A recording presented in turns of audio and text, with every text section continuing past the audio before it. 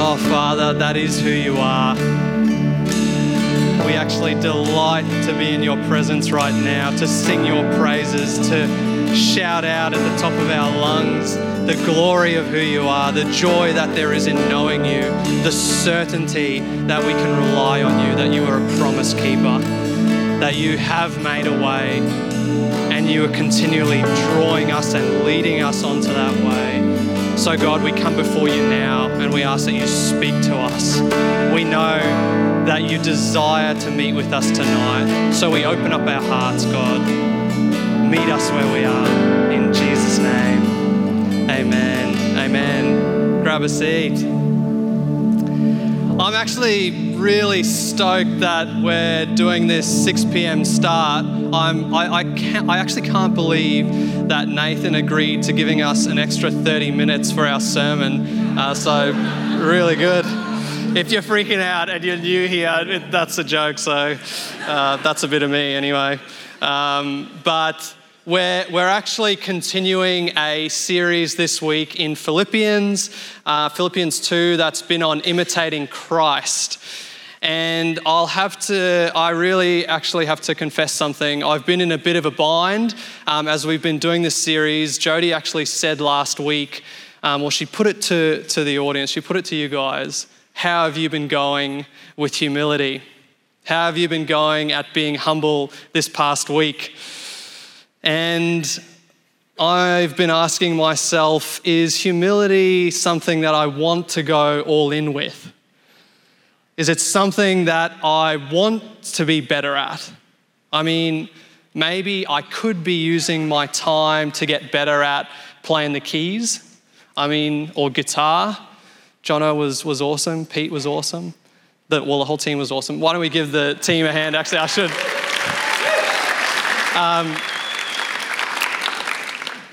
But it would take sacrifice, it would take discipline, it would take effort. But the end result's pretty cool. Pete does look awesome on keys. I wouldn't mind that. Pretty glorious. You'd see the results. But humility, I'm not so sure about. What's the end game with humility? We're imitating Christ. We're wanting to be more and more like Jesus. But what does that look like? Maybe one day you're practicing being nice to your neighbor, you're looking after their dog or something. A couple of years later, you work up your humility to be sacrificing a bit of your own time at a local soup kitchen. Maybe your boss at work is a complete maniac, but your humility level is high enough to actually be able to still love him and deal with that. Flash forward a few years, maybe your humility level is now at 90 and you're giving a whole heap of your time and resources and effort to something like helping children in India, giving of your life to do that. We heard about Mother Teresa last week. Eventually you're peaking, right? Your humility level is 100. You're ready to retire. And by retire, I mean dying on a cross at the hands of your enemies. Heavy. Maybe you're thinking, Dan, why you got to go there, bro? Can't we just talk about imitating Jesus, walking on water, being woke, feeding people by multiplying food, turning water into wine at parties? That's the sort of Jesus I'd like to imitate. Last week, we were looking at Jesus' humility. And if you're thinking that you would prefer something a little lighter tonight, rather than this radical call to imitate the humility that Jesus showed, then you're in luck, sort of.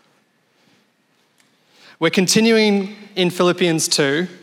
And the verses we're looking at are about Jesus being exalted.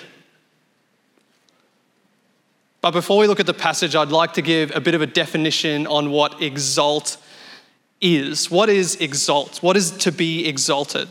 And to exalt, we can see, is to raise to a higher rank or position or status. So if we jump in, let's go to Philippians 2, verses 9 through 11, starting in verse 9. Therefore, God exalted him, being Jesus, to the highest place and gave him the name that is above every name, that at the name of Jesus, every knee should bow in heaven and on earth and under the earth, and every tongue confess that Jesus Christ is Lord, to the glory of God the Father. This is God's word for us here tonight. And yes, if you have been up to speed with Kanye's latest album, you will know that these are the lyrics of his last song, Jesus is Lord. But I'm not going to talk anymore about that. So I'd like to actually start here in this passage in verse 9, right? It starts with, therefore God exalted him. So we're not completely out of the woods yet. This therefore is referring to the humility that Christ showed, the humility that he showed. That is why God exalted him.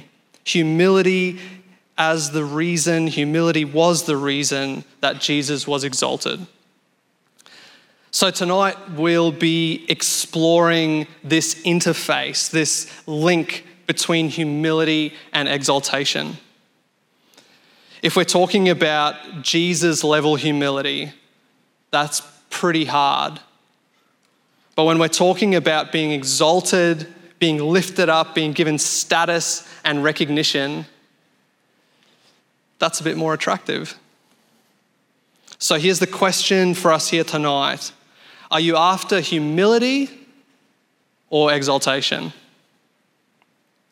It's a harder question than you might think. Naturally, we actually have a tendency to want exaltation over humility. In fact, one of the ways our society goes about encouraging humility is to make it into something worthy of exaltation, something to be rewarded. If you're humble, you will be rewarded. Exaltation is like a carrot on a stick. Do we endure humility because we are after exaltation? When I was a kid, we used to go on a whole heap of family road trips, and I have 2 siblings, and we would sit in the car in the back seat and never fight.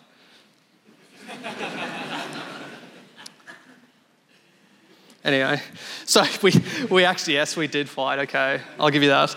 And my parents would throw this line back to us when we were fighting: if you be nice to your sister, then you'll get this something when we get home. And that would work on a 10-minute ride. On a 2-hour ride, definitely didn't work. But is that what we're talking about here with humility? Do we endure humility just so that we can be rewarded at the end? Is humility just a transaction to get exaltation? Maybe we see humility as a necessary pain to obtain our own exaltation. As any gym junkie will tell you, no gain without pain.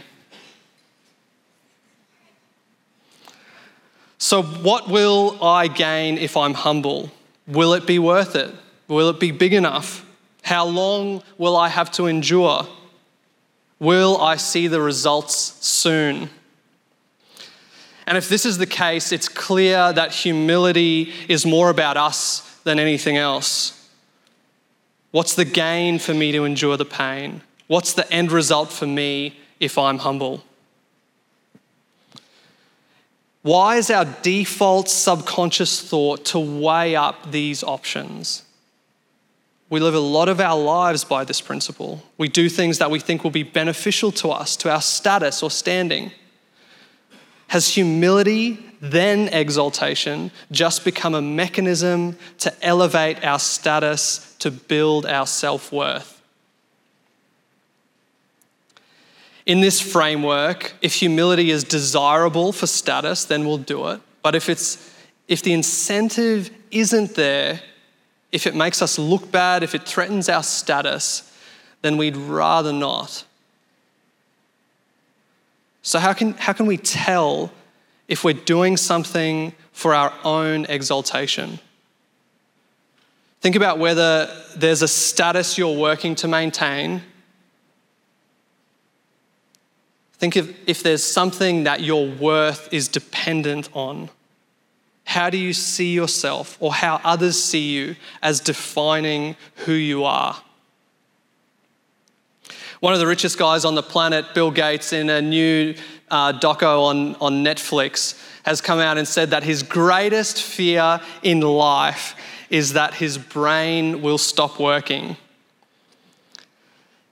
And I found this article online that read like this, commenting on what Bill Gates has said. Bill Gates said his biggest fear in life was his brain not working. Here's how you can make yours the most productive it can be.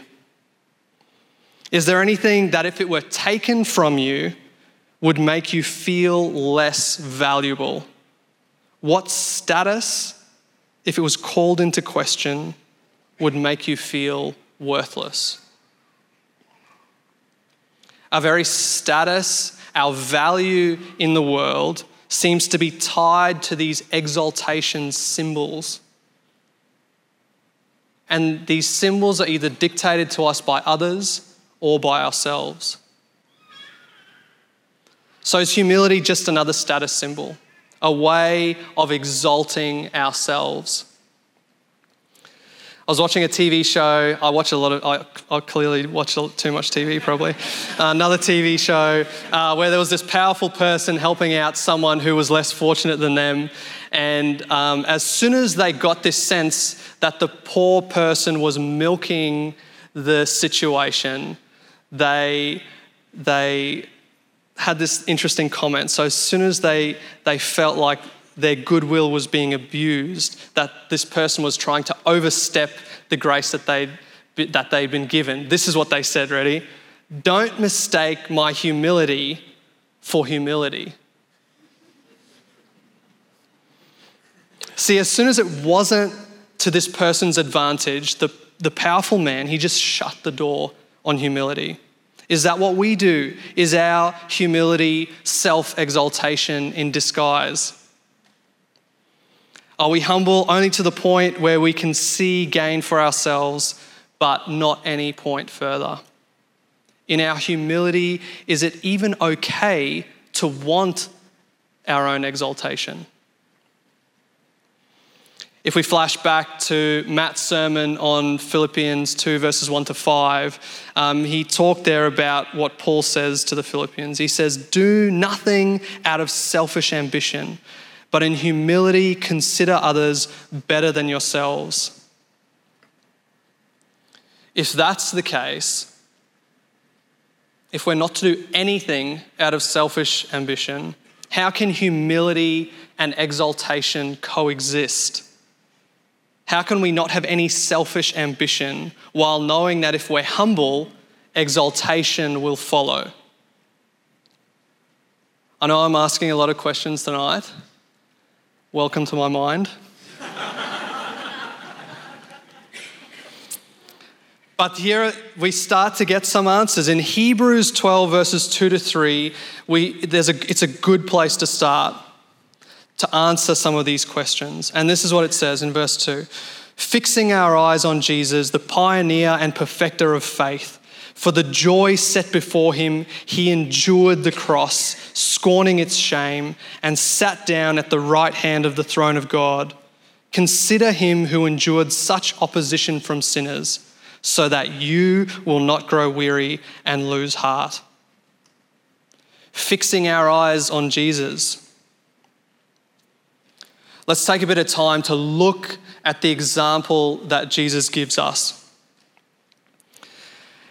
And again, I'd like to reach back to last week, or actually not to last week. Well, it was last week, what we talked about when Jody talked about Jesus being pre-existent, existing before time, before anything was created.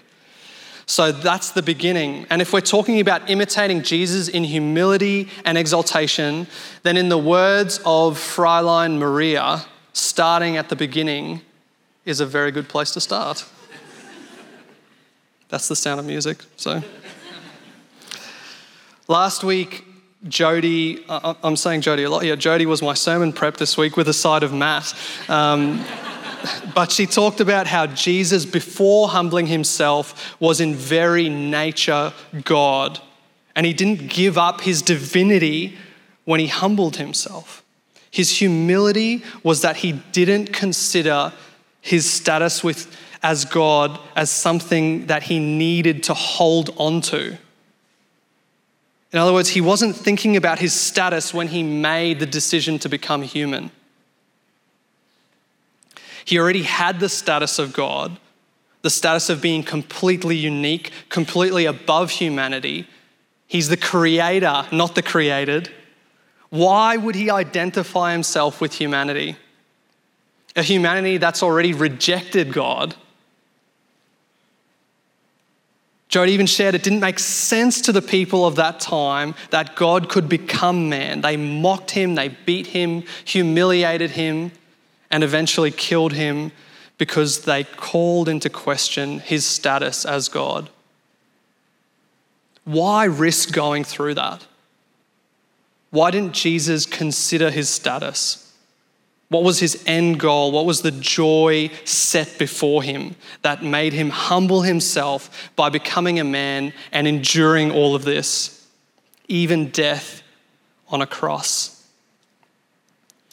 Our passage tonight, it says that because Jesus humbled himself, the Father lifted him up to the highest place, giving him the name Lord, so that every knee should bow and every tongue confess it, to the glory of God the Father. So what exactly does that mean? What's the end game here? What does Christ's exaltation achieve? Why go through that humiliation? And in John's gospel, we read Jesus' very own words in a prayer that he makes to the Father. And it's one of his most revealing prayers. It's a powerful prayer because it's actually a prayer he prays after the Last Supper. And commentators say it could be a prayer that he's praying on the way to the garden where he's eventually betrayed and then goes to the cross. So here's what he says in John chapter 17, verses 1-5. Father, the hour has come. Glorify your Son, that your Son may glorify you.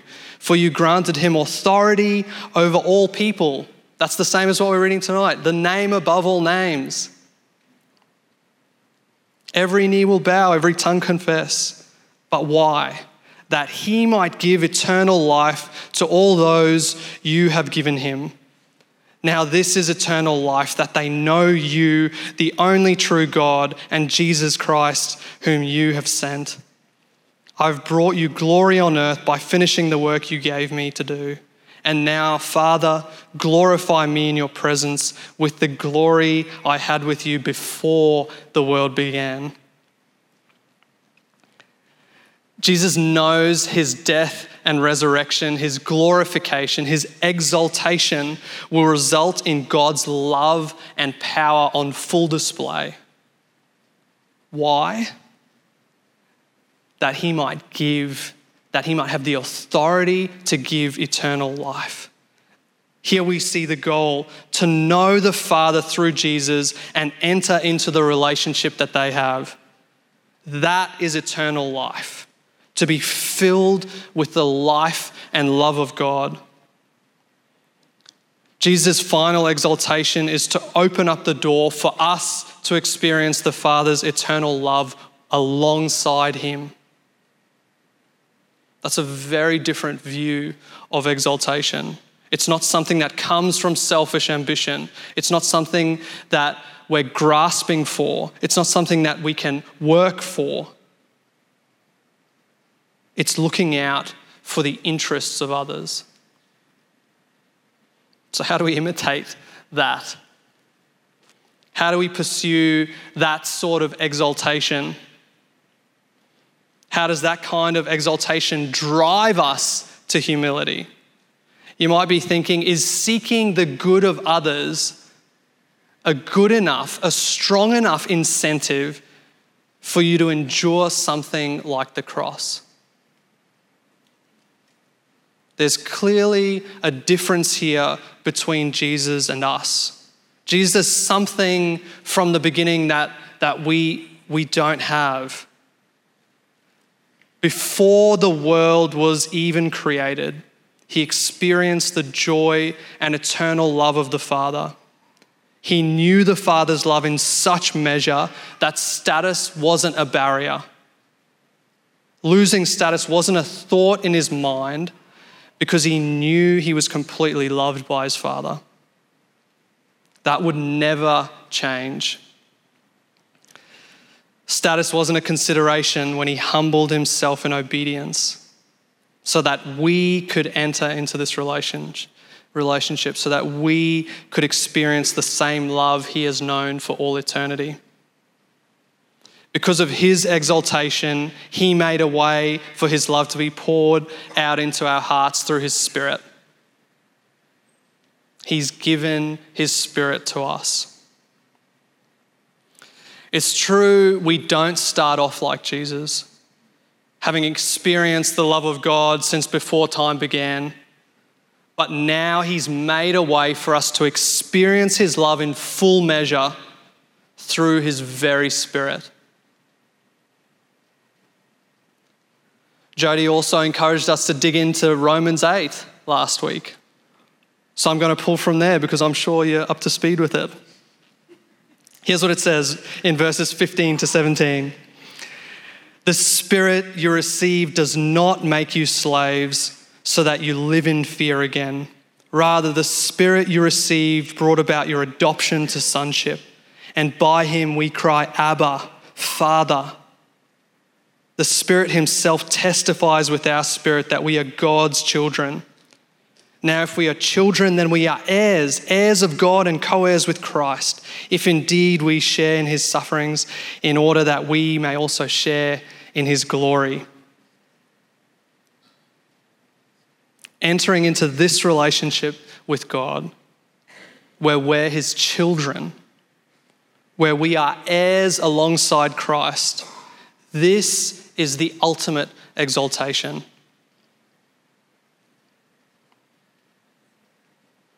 Jesus has made a way for us to imitate him both in his exaltation and his humility. So I'd like to spend the next little while just going through 3 ways that we can imitate Christ. And these ways, they're as easy as breathing.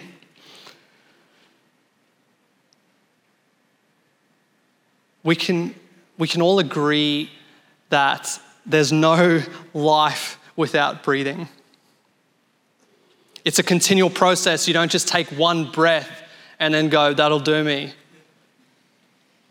You don't expect that to last you. When you take a deep breath, the expectation is that you will breathe out. And when you've breathed out, you expect to breathe in again. The way this passage in Philippians talks about humility is like breathing. They're 2 parts of the same thing. Exaltation is like inhaling, and humility is like exhaling. Both of these things are actually a demonstration of God's love. So here's how we can do that. Breath gives life. To be able to breathe in and accept God's love, Jesus has made a way. He's made a way for us to let go of the old things that we've been grasping for, to let go of the false status we've worked for, things we thought would give us worth. Now we can let them go, to make way for the breath of his Spirit, to experience his love, life, and joy. When we look to Jesus as Lord and see the love demonstrated in him by the Father, we can imitate him by giving up our grasping for status and breathing in the life of his Spirit. Our exaltation is new relationship, security as children of God. We also breathe out. Once we've received God's Spirit, once we've experienced his love, it's naturally not something we can keep to ourselves. We breathe it out. We're adopted as his children. We have an immovable status as children of God. We have security of his eternal love, so we can throw status out of the window. We have security that his love is unchanging. Not only do we breathe in his life, but we realize that we don't have to hold his life to ourselves. In fact, we can't help but share his life in humility. Breath is also continual, it's constant. The life the Spirit brings, the experience of God's love and relationship overflows in our hearts. When you breathe deeply of God's Spirit, you experience the joy of knowing him, and for the joy set before you, you'll be able to share in Jesus' sufferings, in humility, so that you can share in his glory, opening the door for others to experience the love of the Father. When you know that God's love is unfailing, when you've experienced it, it's like breathing. You're not worried about where the next gasp of air is going to come from. You breathe out with the expectation of being exalted. You are in Christ. His exaltation is yours. You can experience the love of God in increasing measure. You can give out with the certainty that you can breathe in deeply again. Exaltation is experiencing the joy and love of the Father. Humility is the way that we experience even more of this love and joy through serving others, through including them in his love. Exaltation may be the breath in, but humility is the breath out. This radically changes our view of humility and suffering. A guy called Michael Reeves, an author, he writes of this dynamic that happens in people who have God's Spirit. He says, for Christ and his people, joy precedes, follows, undermines, and encases all suffering. Christ had joy before all pain, before the world existed. And it was joy that strengthened his resolve to suffer. That is what he shares with us, a preceding joy that enables us to bear hardship. It is the happy secret of the saints who have borne suffering most cheerfully and bravely for Christ. The more we find our pleasure in him, the more willing we will then be to suffer with him.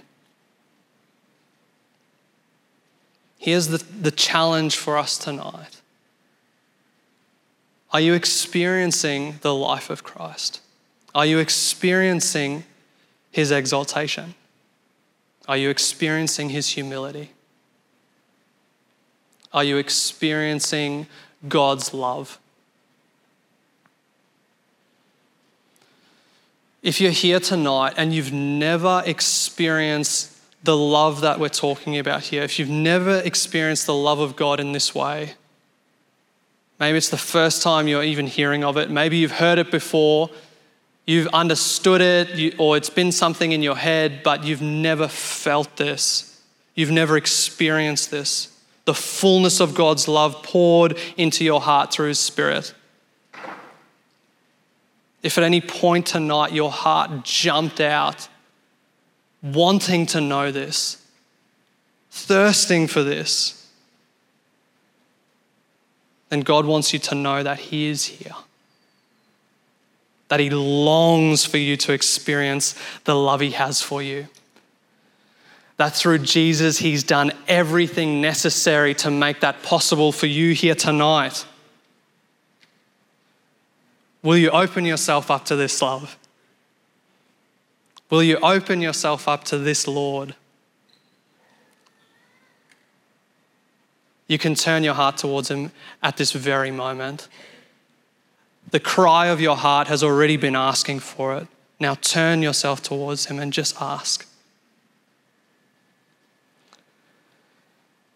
Humility, as we've been talking about, is the reaching out of God's love to others. Maybe you're here and you've sensed tonight a pull towards someone specific that God is calling you to serve, to love, to draw into the love that God has overflowed in your life. Is he calling you to let go of any excuses of inconvenience or status and to humbly just serve and show love? If that's something that he's put on your heart tonight, then do that this very week. Make God's love known through humility, knowing that it's done from a place of experience of God's love, of the overflow of God's love in your heart.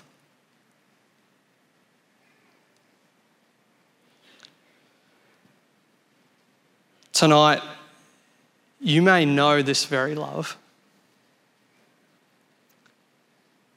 As we've been talking about it, you can say, I know that love.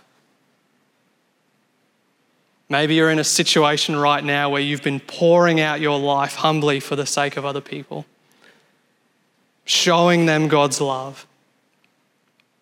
It may be a work situation, it may be with a family member, with a friend. Maybe it's even with a person who considers you their enemy, who's antagonistic, who's bitter. Maybe it's someone who's scathing towards you. Maybe you find yourself in a place where you don't feel like you can do this anymore. You can't keep pouring your life out. Maybe you feel dry. Maybe you feel like God isn't close in this moment. God wants you to know his exaltation, the exaltation of his Son. He wants you to know his love, the extent that he went to for you, the fact that he's with you right now in the middle of it all. The call for you tonight is to breathe in deeply, to experience his love afresh, to know his nearness here this very night. And so we come to experience fullness of life. As the band come up, we want to be people who breathe, who know this like second nature. We're being made into this. This is Jesus, this is God's plan to make us into people who experience day by day the fullness of life and joy and love in him. He's already made a way for that to be possible. We're living in that today. And day by day, as we follow in his footsteps, we are experiencing more of that, and others are as well. What a privilege it is to be walking in the footsteps of Christ, to have his Spirit in us, leading and guiding us through this. So even in this next song, use this just as a time to breathe, to belt out, to sing his praises, to experience his love, to know him afresh. Let's pray. Father, we thank you for who you are. We thank you that you are love. We thank you that you've gone to the ends of the earth for us. Thank you for sending your Son. Thank you for giving us the highest model of humility, the highest model of love, the highest model of exaltation. Father, we kneel here before you tonight. Our knees are bowed before you. Our tongues are confessing that Jesus is Lord. We thank you that you've given us your Spirit. We thank you that we have life in you. So now we give you all glory, all honor, all praise, and we rejoice in the life you've given us. In Jesus' name, Amen. Let's stand together as we worship our great God. We put our hands together tonight, church, as we worship and honour the King of Kings and the Lord of Lords.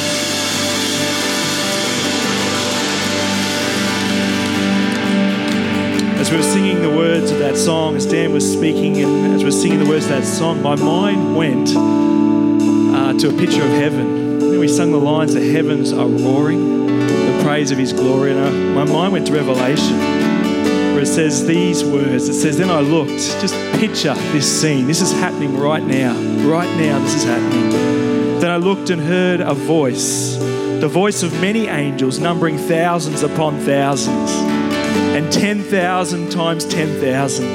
They encircled the throne and the living creatures and the elders. And in a loud voice they were saying, worthy is the Lamb who was slain to receive power and wealth and wisdom and strength and honour and glory and praise. Then I heard every creature in heaven and on earth and under the earth and on the sea and all that is in them, saying, to him who sits on the throne and to the Lamb be praise and honour and glory and power forever and ever. Amen. Isn't this good news, church? Isn't this good news? And so we can worship one more time. I think we can sing one more time. Lift up our praise. He has no rival. Oh, Lord Jesus, we thank you that you are the exalted one. And Lord, this knowledge, the knowledge of this truth brings great confidence and assurance to our lives, Lord, that no situation, no circumstance that we face in our life is beyond you, great God. Because you are the victorious one. At your name, every knee bows, every power bows, Lord. And so I want to pray for some here tonight, maybe who are in the midst of circumstances and situations, feeling bound up by things, great God. We thank you that we can claim your name, Jesus. The name, that at the name, every other power, every authority must bow to your name. And so, Lord, I pray for some here tonight, maybe they would just call out to you now in these moments, in the midst of their circumstances, that they would know an assurance and a confidence that comes from you and you alone. The fact, Lord, that you are over all things, over all circumstances, over every situation we could face in this life, Lord. That you have won the victory for us, great God. You have been exalted so that we might know your power at work in our lives. Lord, this is incredible truth to know. We thank you. We worship you. We praise you. And I pray for each and every person here, they'll know, as Dan said, Lord, they'll experience the exaltation that you have brought in our own lives personally, your love in our own lives personally. That is my prayer for each and every one here tonight. For any who don't yet know that, Lord, that you will give them the courage to say yes, to respond to you this very night. And I pray this in the mighty and the powerful name of Jesus. And everyone said, amen. Please be seated. If you'd like some prayer tonight, we'd love to pray for you over any situation or circumstance you've heard about that power that's available for us tonight. We'd love to pray for you. Do stay around afterwards to catch up with one another. And don't forget, this week you can come out and help us as we begin to get ready for Christmas lights as well. God bless you.